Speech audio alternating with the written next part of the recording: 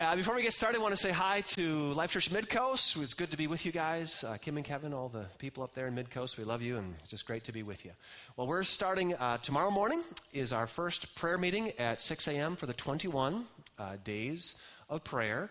So we're starting a series just on explaining what prayer is all about. It is actually, if you get it right, it's exciting. It really is. It's an adventure. It's exciting. It's an experience in experiencing God, and that's what Jesus invites us into.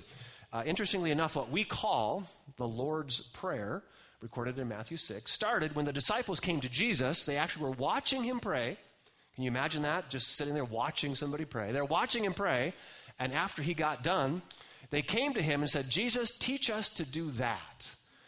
Obviously, his experience was different than theirs. Obviously, they had prayed before, and their experience was a little bit different. And they said, Lord, we don't pray like that. And again, you would only ask somebody to teach you something if it was an experience that you wanted. He was obviously experienced. Everybody say experience. If I use that word less than 100 times in this message, I have missed the mark, because that is the goal of the message, because Jesus was teaching them, when he started teaching, that prayer was an experience. He carefully chose his words, and the very first phrase that he taught us to pray dove about as deep as you can dive into experience. That's what prayer is. It is experiencing God. And you can't experience God and be bored at the same time. Those two things just don't mix. So Jesus taught us to pray. They asked him to pray, so he started teaching. And he began by telling them what not to do. There's a couple of verses above this that I've skipped where he's talking about people who would just vainly repeat words or just pray for show. Obviously, if you are experiencing God, or if you're experiencing anybody, if you're enjoying a conversation, you wouldn't just sit there and repeat words over and over again, hoping they would hear you. You would never do that. If you're experiencing somebody, you're enjoying them. So he said, don't be like them. Don't be like those people who are just kind of standing outside the door, repeating words. Connect with God, experience him, and don't just vainly repeat words, because your Father knows exactly what you need, even before you ask him. And then he tells us to pray like this. And then with that, would you, in your bulletin, you have this 21 days of prayer. Over the next 21 days, this is just the Lord's Prayer broken down into some categories. I pray this pretty much every day of my life, and it's never the same twice, okay? And what Jesus was teaching us some different categories, but he starts with that very first line. After this, pray like this. The very next words are this: Our Father in heaven. Can we repeat this first line together? Our Father in heaven, hallowed be your name. One more time, let's read that aloud together. Our Father in heaven, hallowed be your name. Well, that very first line, after saying hello, just addressing who we're talking to, our Father in heaven. I mean, we all know that in prayer, we're addressing God. We've got that much, right? Well, the very first word he chooses, and this word in the English, hallowed, is a perfect representation of the Greek word here. Hallowed is an interesting word. It dives about as deep as you can go, at least in the English language, into experience. What does it mean? What does hallow mean? Well, hallowed is, first of all, it's a verb, which is interesting that the very first word Jesus chose to use in prayer was a verb. What is a verb? It's a word that's used to describe an action or a state of being. What is the state of being that hallowed describes? Well, hallowed describes a state of being in awe, a state of shock or awe. When we think of the word hallow, the word is most commonly used for us. At least once a year, we use the word for Halloween, right? And what is your goal on Halloween? Is it not to shock the bejeebers out of somebody? Is that not your goal? What'd you say, Pam? I didn't. Okay, I'm sorry. That's your goal on Halloween. That is what hallow means. It's to hold something, and to be in the state of holding something in a greatly revered, in awe state, to stand in awe of something, or even, yes, to be shocked. Again, that's our goal on Halloween. Why does somebody watch the movie Halloween? Because you're a nut. That's why. That's the only reason somebody would do that. Somebody would sit around and say, I just don't have enough trauma and insanity in my life. How could I get more of that? Oh, I know, I'll watch Halloween. I'm not even going there. But anyways, moving on. That's not my point. My point is the definition of the word. Jesus chose this word because he knows that if you're actually connecting with God, if you're actually connecting with the real God, you're going to have a certain sense of awe. You're going to have everybody say experience. an experience. Now, again, I want to take a few minutes just trying to help you understand the word hallowed. When you hear the word hallowed, again, think of, you've maybe heard this phrase, the hallowed halls of Columbia University. Why? Because if you were there, just pretend you're a freshman sitting in a classroom in Columbia University, doing what all freshmen do. You're on Facebook, right in class, you're on your phone, and the professor says, do you know that Albert Einstein he lectured in this very classroom? What would that do to you if you're sitting in that classroom and you realize, Albert taught here? Would you not think, I better put my phone down and pay attention? I mean, would that not create a certain sense of, everybody do this, go, that right there, that is what hallowed is. It's that moment where you're like, in awe of something, all right? Let me try to illustrate it with this guitar. If I pull up this guitar, now at first, it's not too impressive until you realize that Tom Pequeno has played this guitar, and that adds a little bit of esteem to it. A little bit, but what if I were to tell you that this is the guitar, the actual guitar that was used when this was recorded?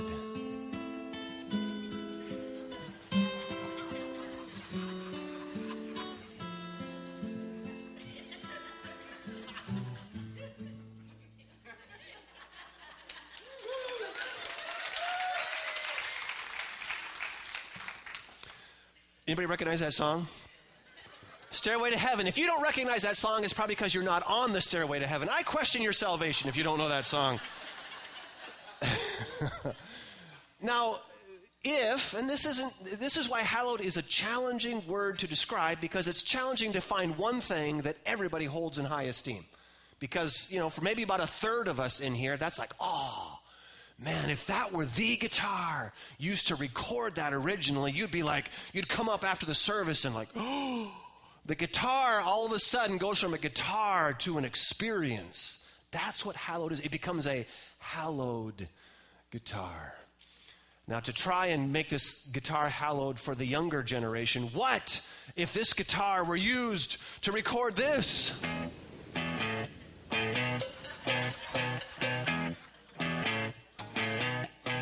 You're insecure, don't know what for. You're turning heads when you walk through the door.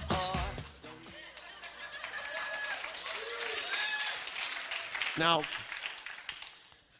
I have to be honest, having just played Stairway to Heaven on this guitar, it's somewhat sacrilegious to play a One Direction song. Bill, is that not an insult to the guitar? Just need to smash.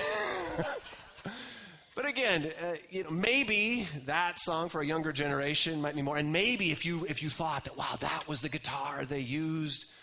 But again, it is challenging no matter what song, because probably for about 70% of us in here, you're just not that into music. And no matter what song I might say what this guitar was used for, none of it would create that state. But at least you understand what hallowed is. Hallowed is that when something goes from just ordinary to something awesome about it, something amazing, something shocking. Again, that's why they would call it the hallowed halls of Columbia, because when you're there, you're like, I better pay attention. Albert was here. It does. It creates that certain sense. And that's when the disciples were asking Jesus to teach them to pray. It's because they could tell, watching him, that he was experiencing something slightly different. And gang, if we miss this part of prayer, that's the very first word. After saying hello, that's the very first word Jesus throws out there. And if we miss this, now prayer's a lot more than this. Prayer's a lot more than experiencing God. There's some work to be done. We'll get to that in coming weeks. But if you miss this part, it's only a matter of time until you quit talking to God. If there's no experience, if there's no amazement, no experience with God in prayer, it's only a matter of time till you quit talking. And if you quit talking to God, it's only a matter of time till you quit walking with God. And that's a fact. Prayer is something that we all need to grow in. Jesus knew, in teaching us to pray, Jesus knew that as human beings, we circle around and keep coming back to, again and again, experiences that we enjoy. How many of you have eaten the same food more than once in your life that you enjoy? Have you done that? Why, that's human nature. We keep coming back to things that we enjoy, things that benefit us. And that's what Jesus was saying in Hallowed. He's saying, gang, you need to experience God, because the truth is, if we don't experience God, it's only a matter of time until we stray away. It was just last week that Drew Johnson, you know, Kim and Gordy's son, Drew, he's just started college, and he connected with me last week. He said, can we meet, Pastor? He said, I want to talk to you. Just starting college, he says, my professors are challenging my faith, and I don't know what to think. So we're meeting tomorrow morning. But I remember my first months in college, and I had just come off a pretty radical experience with Christ, and I was radically devoted to God. I was in, all right?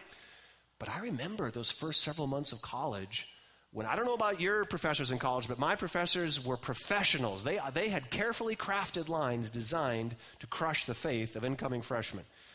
And I remember, and I also remember kind of the aura that was there, the aura of the brains, you know. And to be cool in this environment, you had to be intellectual. And sure enough, as the months rolled on, I started to stray. I started to stray from my faith. I remember then I got a girlfriend who was anything but a Christian. It wasn't long till I'm straying. Now, here's the point. What was it that brought me back? Because there was only a few months there, and then I snapped back and got right back into walking that straight and narrow, loving God and enjoying that, you know, the Christian fellowship. But why did I get out of fellowship for a while? Well, why? But the question is, what brought me back? Was it devotion to duty? You know, a couple months into my party, did I realize, I'm just devoted to the duty of it? Was it just my belief pattern? I believe in God, I've got to go back. No, that wasn't it at all. It was the fact that the farther I wandered from the faith, the further I wandered from God's will, it was an experience, something in my gut. There was something a lot deeper than a devotion to duty. It was an experience that I was missing. It was that presence of God, His peace, His joy, His presence, that it had become my daily bread. And it was internal, it was emotional. And the farther I strayed, the farther I was getting from that. Here's the truth. Every one of us at some point in our life are going to stray.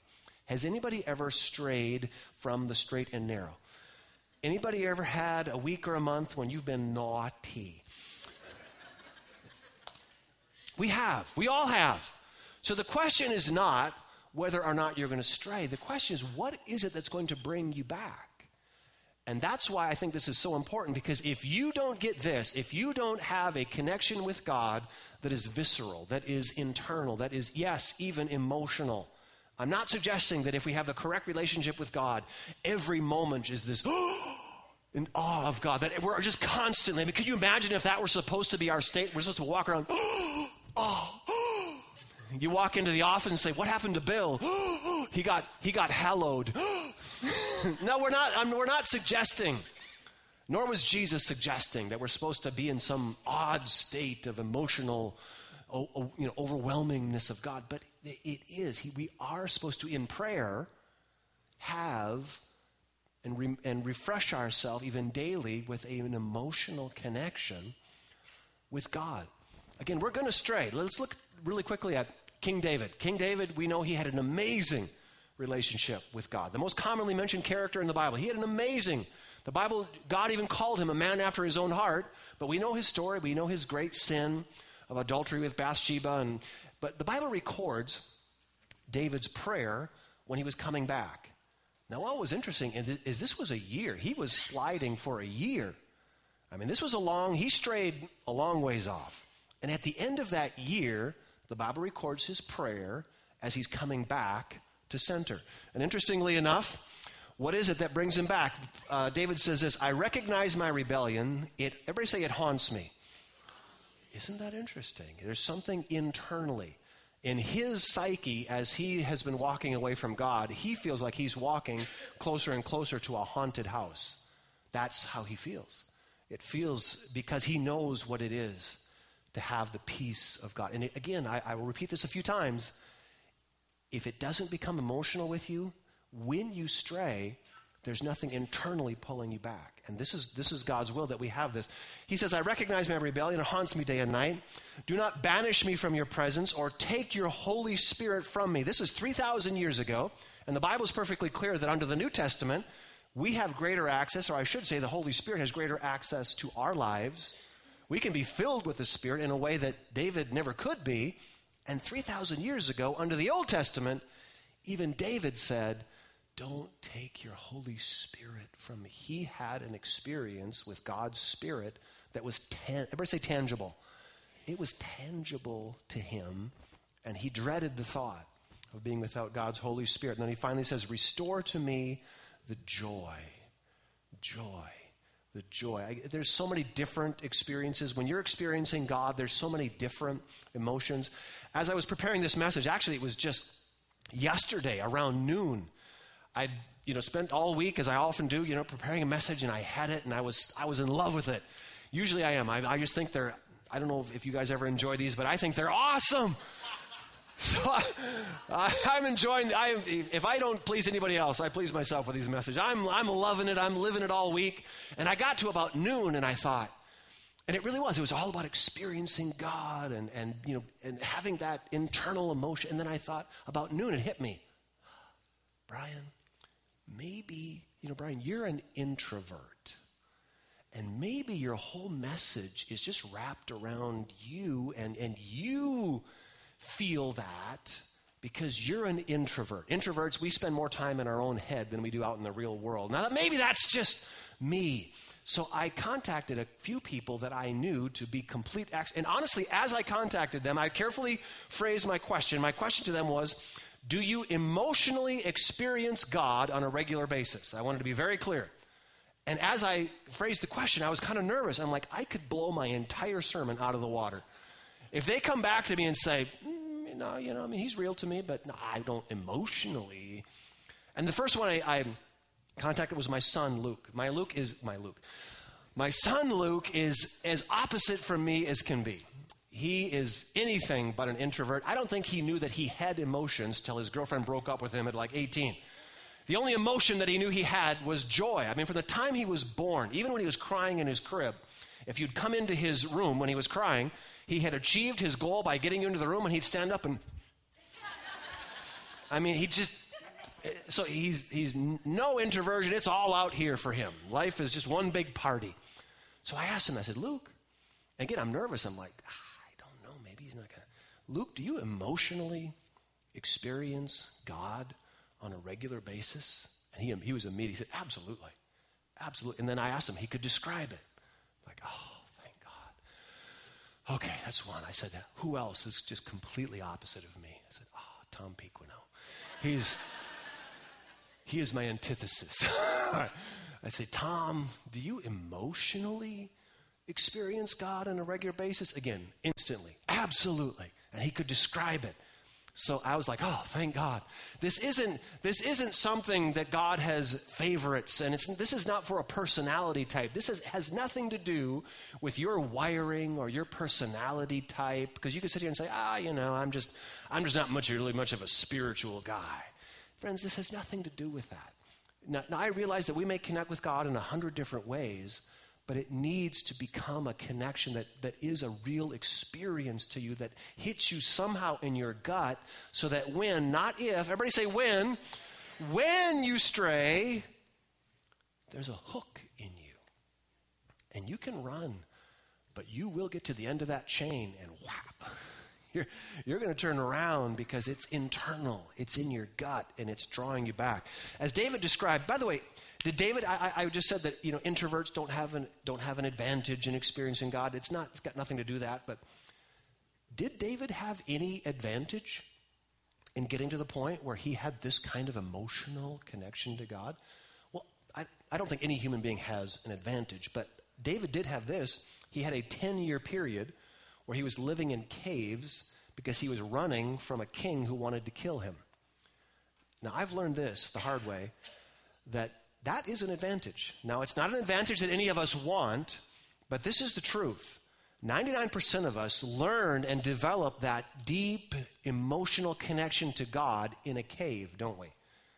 We wish it weren't that way. Now, can this be experienced when everything is glorious? Of course it can. Of course it can.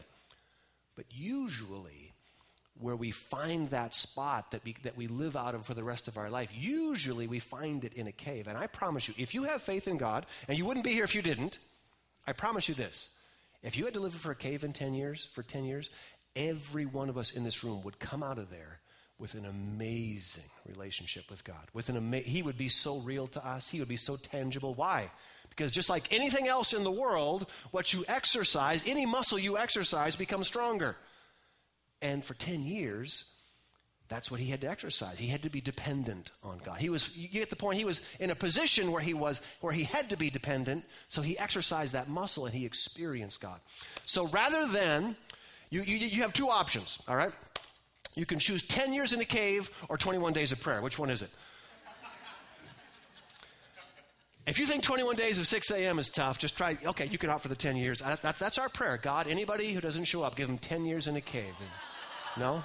Okay, I'm sorry. Nix that prayer, God. Nix it. I'm going to retract that one. Sorry. How many thank God he doesn't answer all of our prayers anyway? If he had answered all of our prayers, that's another sermon. But we'd probably be in a bad spot if he hadn't. All right. I want to continue just a little bit with David's experience with God. Again, this is before the Holy Spirit was poured out at Pentecost. He goes on in a different place, and David says this, taste and see that the Lord is good. Everybody say taste. Taste? Did David taste God? He's carefully choosing his words to choose words that are very humanly understood. And this taste is an experience. It is a physical experience, okay? It's the reason you keep going back to food, other than the fact that we need to eat to survive. If food didn't have taste, we probably wouldn't struggle with it so much, right? But it does. And it pulls us, that taste. And David said he could taste God. Here's a simple question. Does God have a taste to you that keeps drawing you back? Well, to David, he did. Now, I doubt seriously that David was saying he literally had a physical taste in his mouth. People said, well, what does God taste like? Well, I can tell you, it's vanilla ice cream. I was actually talking to Compton, the bassist. He wasn't here this morning. Jerry was on the bass this morning, but Compton. Compton said that God tastes like chocolate ice cream. I'm not quite sure. For those of you who don't get the joke, Compton is darker than me. But the point is that he might taste different to each of us, but God wants us to have a relationship with him. Now, it's not always going to be emotional. We're not suggesting that. But there is that spot in our heart that we're tasting him. Taste and see that the Lord is good. Oh, the joys of those who take refuge in him. Fear the Lord. Now, isn't that weird that to people who experience God, you can go from saying the joys of those who take refuge in him to fear the Lord? How do you go from joy to fear? Because God is diverse. Any human being you meet has more than one facet to them, do they not? How many recognize God has more than one facet to him? And if you've walked with him for any length of time, he has shown up in your world in ways completely different on different moments. And then sometimes his presence brings you nothing but joy. More often than not, it's that. But how many have had those experiences where you experience God and you realize, he's my judge. He's my creator. He's my judge. You ever think about that? There was a time when nothing existed but God alone. Nothing. There was nothing. But Father, Son, Holy Spirit, there was God and nothing. And everything that exists, everything, came out of him. And he holds it all. And he is the judge of it all. And he created it all for a purpose. And when we don't, and the Bible is perfectly clear, he's given us free choice. And if we choose to utterly reject, and he continues coming with his purpose, with his design for us. But if we choose to utterly, and we do it knowingly, if we knowingly reject his purpose for us. He is our judge, and that creates a certain sense of fear. And the Bible goes back to that again and again, and that's appropriate. It's one of those emotions that should be created in your heart as you connect with God. Taste and see that the Lord is good. I want to give you a few what I call common prayer phrases. These are just phrases, and I just thought of them just because these things, almost every day of my life, these just roll out of my heart. So I just wrote four phrases down. And after I wrote them down, I realized that I thought these were mine. And then after I wrote them down, I realized every one of these come right out of the Psalms. So I guess I stole them from David. But here's the point I'd like to make out of that. The Word of God, as far as prayer is concerned, it's like a diving board out into the Spirit of God. And prayer is a exercise in experiencing God in his Spirit, not just the Word of God, but God beyond the Word, God, his Spirit, the Spirit of God. But the Word of God is the diving board. That's what you walk out on. But you'll find if you walk out on the Word of God, you can jump off to a safe place, and you're going to find at the end of the Word of God, the Spirit of God. Isn't that awesome? Somebody here is freaked out. You're like, that sounds scary.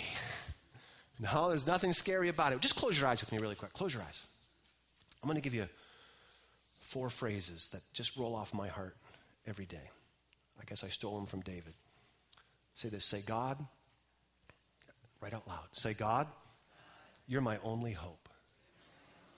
One more time. Say, God, you're my only hope. Now just sit for 5 seconds with that. Just repeat it to yourself and just sit there for 5 seconds with that thought. God, you're my only hope. Now, as you sit with that thought, normally a phrase like that, if a phrase like that is spoken to your girlfriend, you're in a tough spot. If a phrase like that is spoken to a human being, that's a depressed statement. But we're not talking to a human being.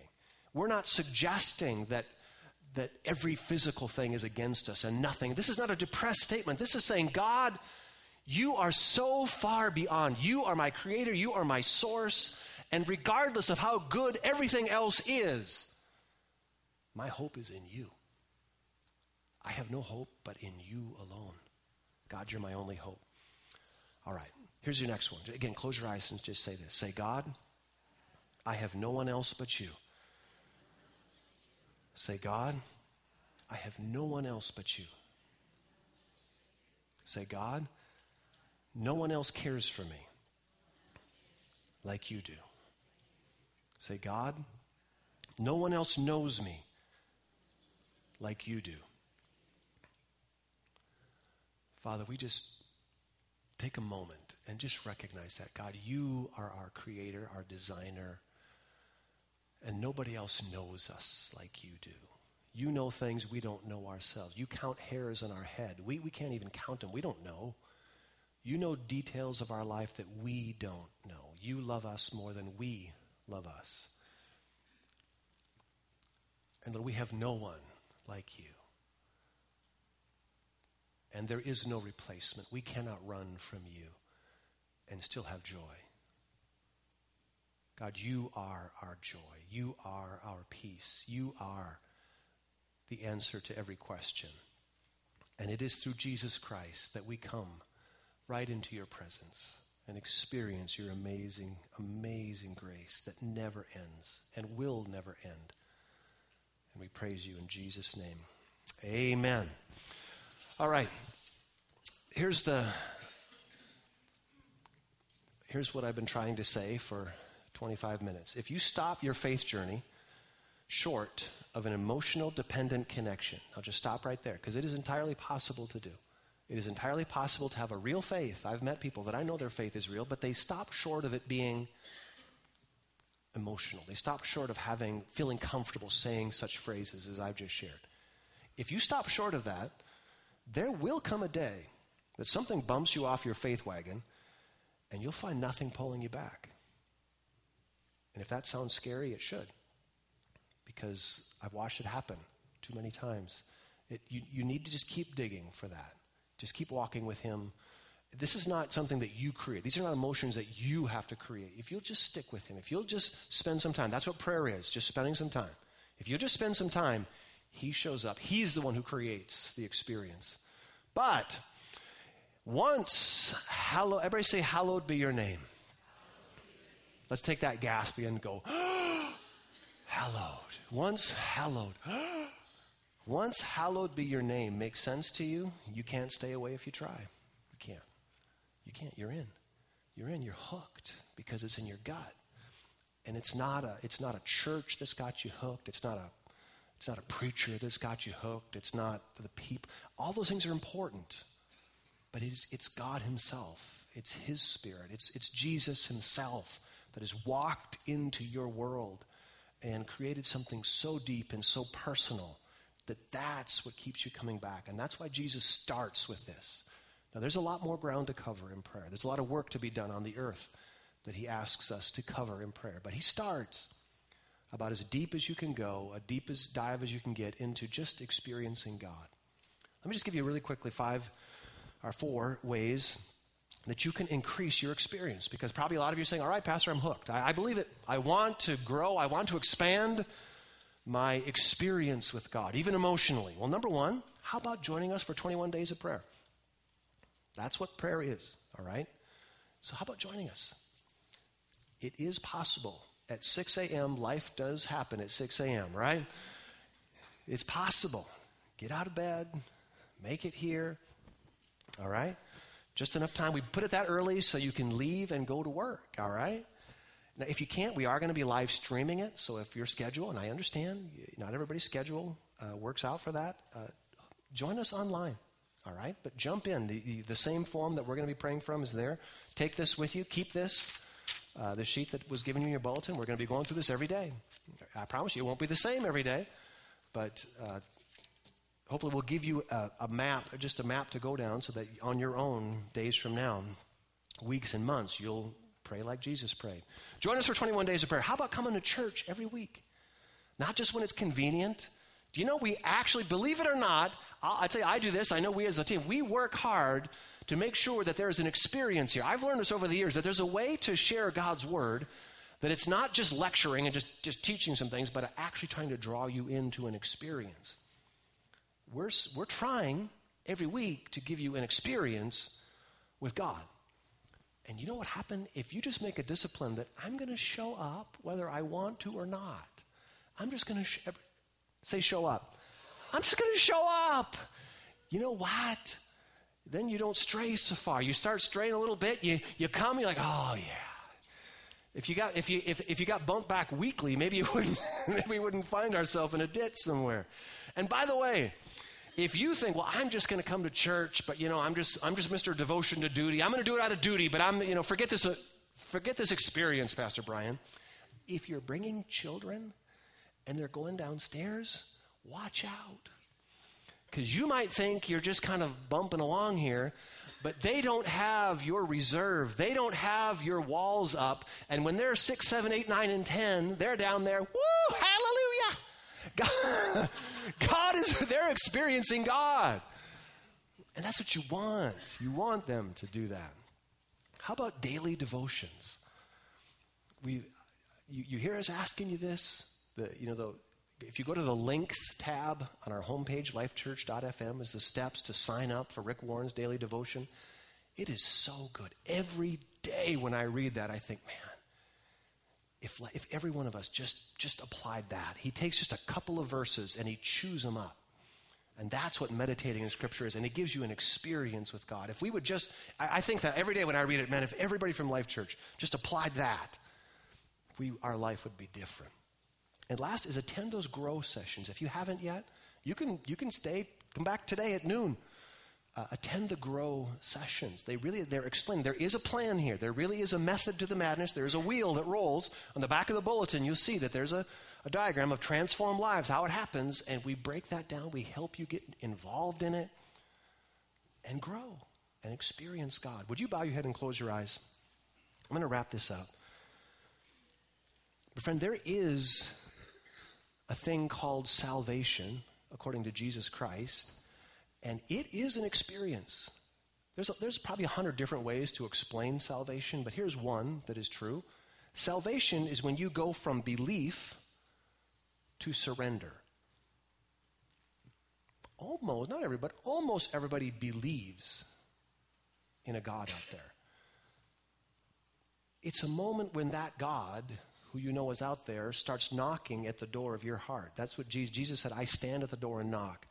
Salvation is the moment when you go from believing this God is out there to recognizing his knock at your door and realizing he wants to walk with you. He wants to come in. He wants to be one with you. He wants, yes, to be your Lord.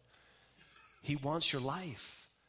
But we inherently know, when he knocks at the door, the only reason we don't rush up to it is we all inherently know that if we let him in, he's going to rearrange the furniture. He just does. He's going to change us. Don't be afraid of that. Every change he makes is for the good. But if you're here, nobody's looking around, but if you're here and you say, Pastor Brian, I'm there. He is, even today.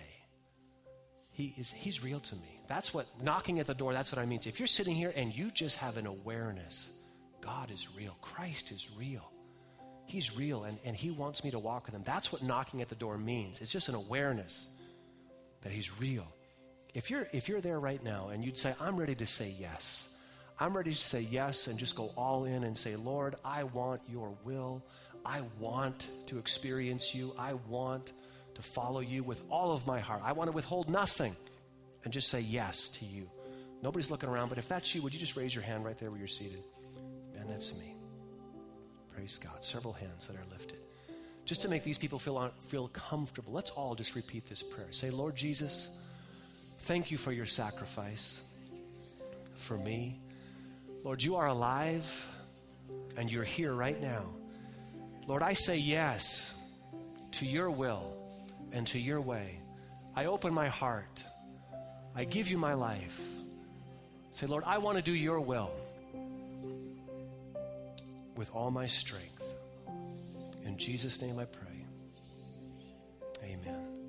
Now, Father, I just pray in Jesus' name that you do what only you can do and grant each one of these that has just opened their heart an experience with you, an experience that they can't forget as they walk with you. In Jesus' name.